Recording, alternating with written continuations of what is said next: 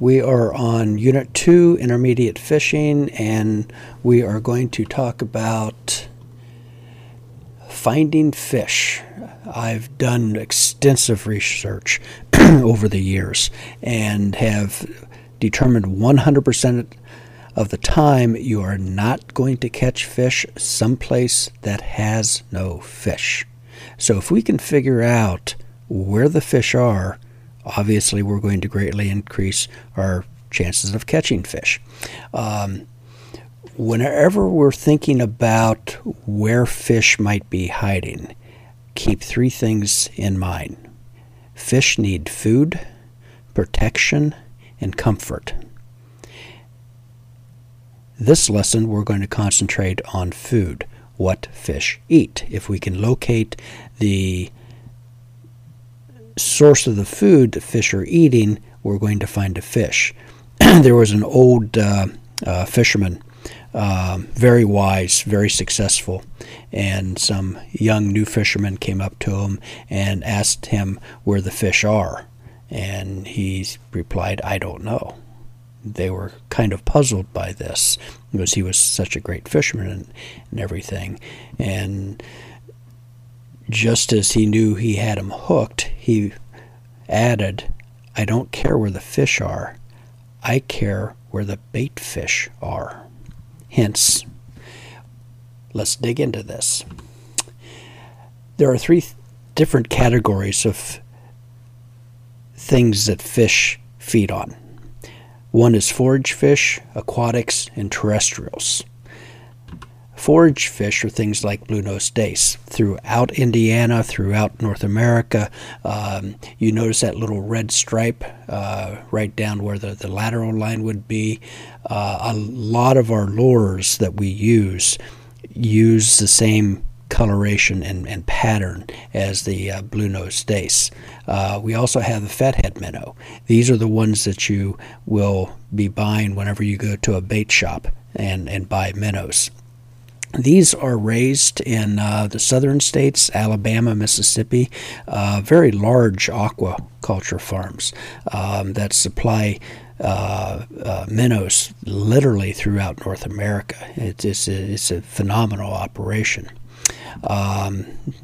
Then we get creek chubs. If you take a wade through the mighty Jordan River on the IU campus, you will find creek chubs.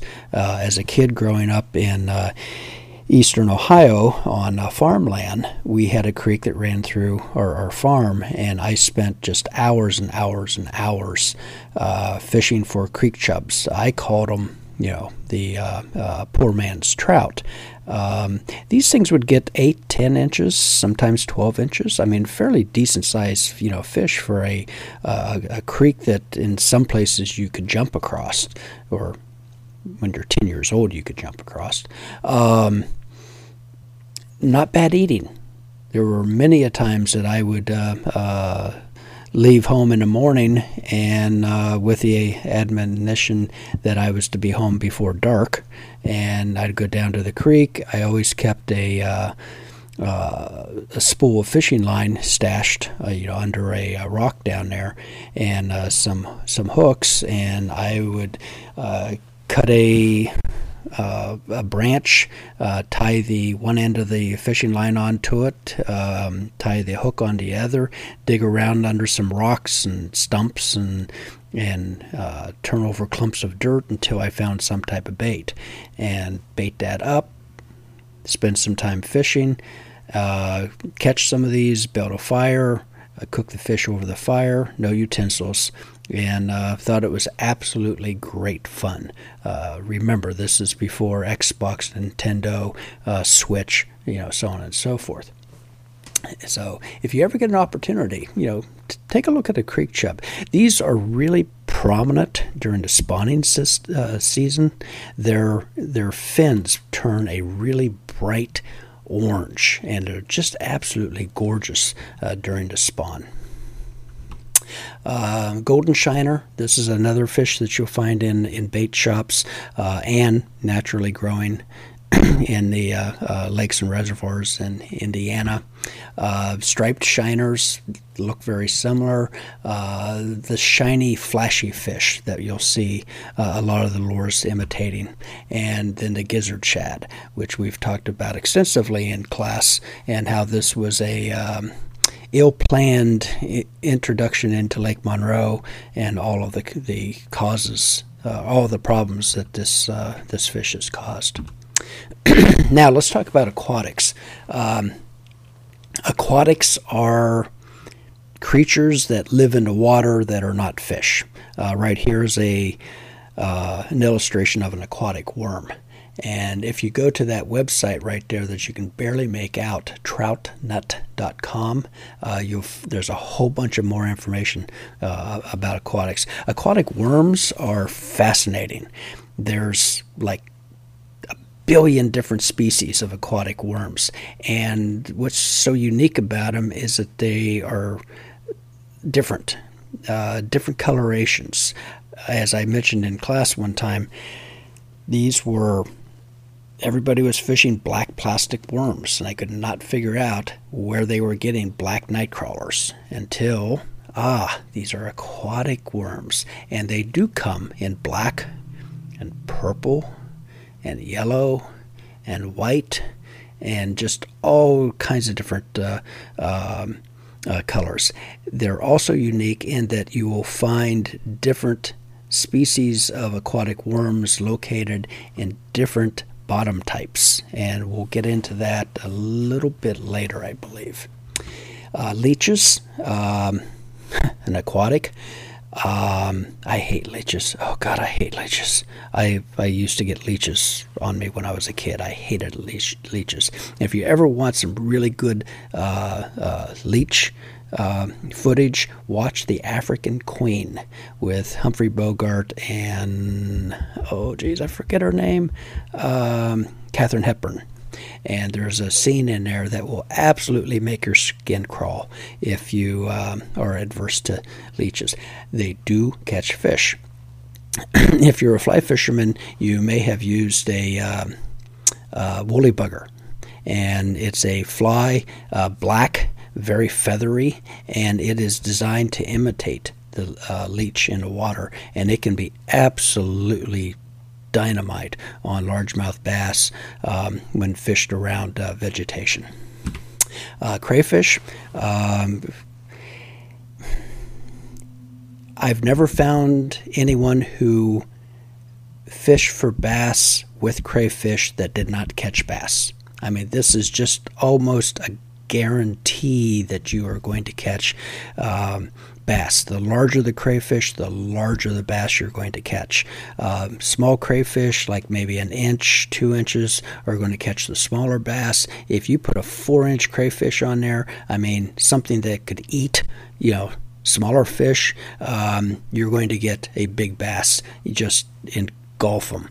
I've gutted bass that were just packed full of crayfish, very large crayfish. It's amazing.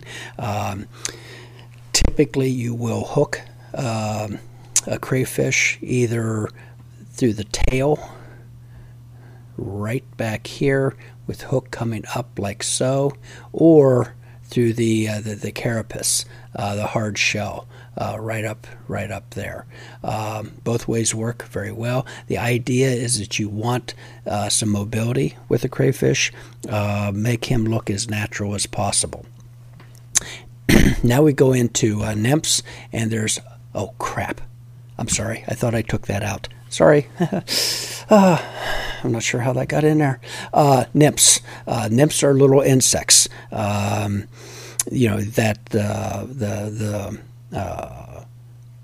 different stages of an insect's development, from egg all the way up through adult. This is the nymph stage.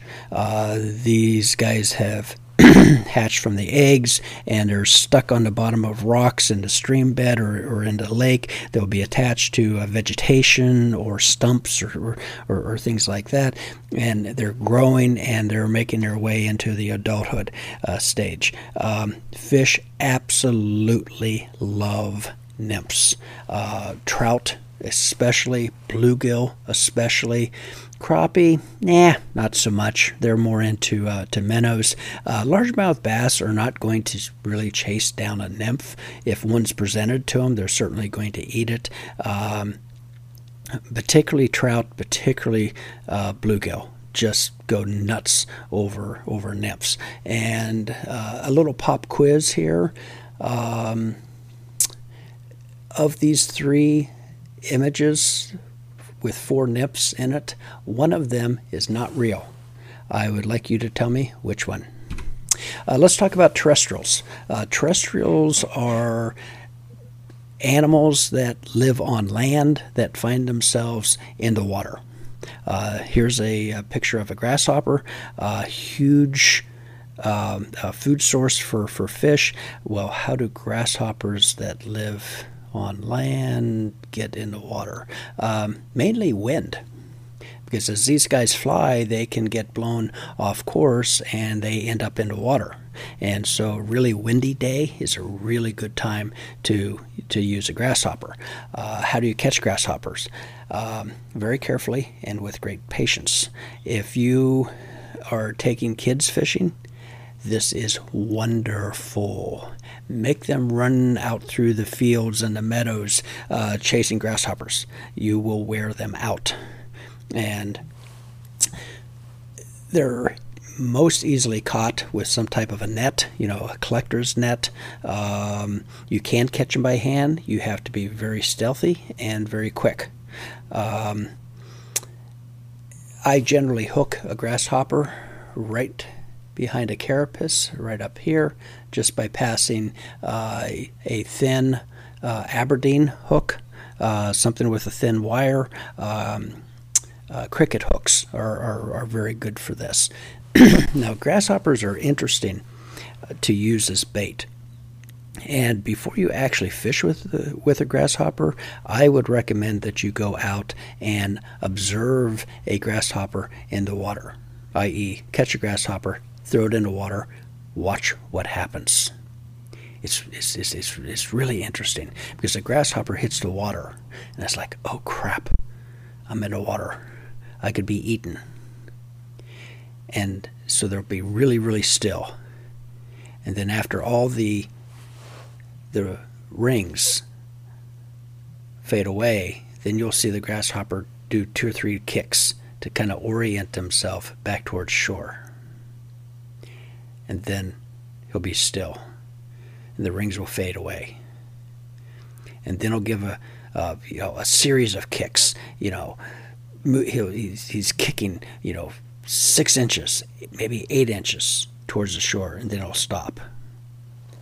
And he'll let the rings fade away. I mean, he's thinking, if I'm really quiet about this, maybe I can get back to that low-hanging piece of grass that's hanging into the water at the shoreline, and I can crawl up on that, and I'll be safe from largemouth bass. And then he'll give another series of kick. Then he'll stop. And this will go on until he's just in sight of that blade of grass at his salvation.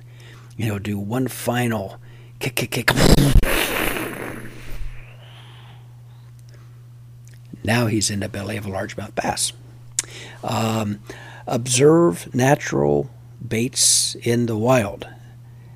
That will show you how fish feed and what they're feeding on. And the closer you can match the naturals with your artificials, the more successful you're going to be. Crickets are a fantastic terrestrial bait to use. As we mentioned in class, pet stores are a really good place to buy crickets because they're cheaper. Ants are a favorite food of bluegill and panfish, trout. Fly tyers always have an array of ants in usually black, red, brown in their fly boxes. Spiders, again, fly fishermen will tie up sponge rubber spiders. These are little pieces of sponge for flotation, and then some rubber legs that imitate the spider legs. Bees, fly fishermen have what's called a McGinney wet fly, and that is tied with black and yellow chenille. It's think of it as a yarn, and this imitates a yellow jacket, which is a favorite food of fish and the most despised bee of homeowners, ranchers, farmers, and little kids that are 7 years old gets stung 27 times whenever he stepped into a yellow jacket nest. But just saying. Earthworms. We've talked about in class night crawlers, grubs, bee moth, which are basically just a larva. Again, if you're taking kids out fishing, make them gather their own bait. I mean, spend 45 minutes in the backyard digging holes, and you're going to expend some energy. You're going to wear the little buggers out. Okay, so that's a kind of a quick wrap up of natural food that fish eat, and so now let's go into protection.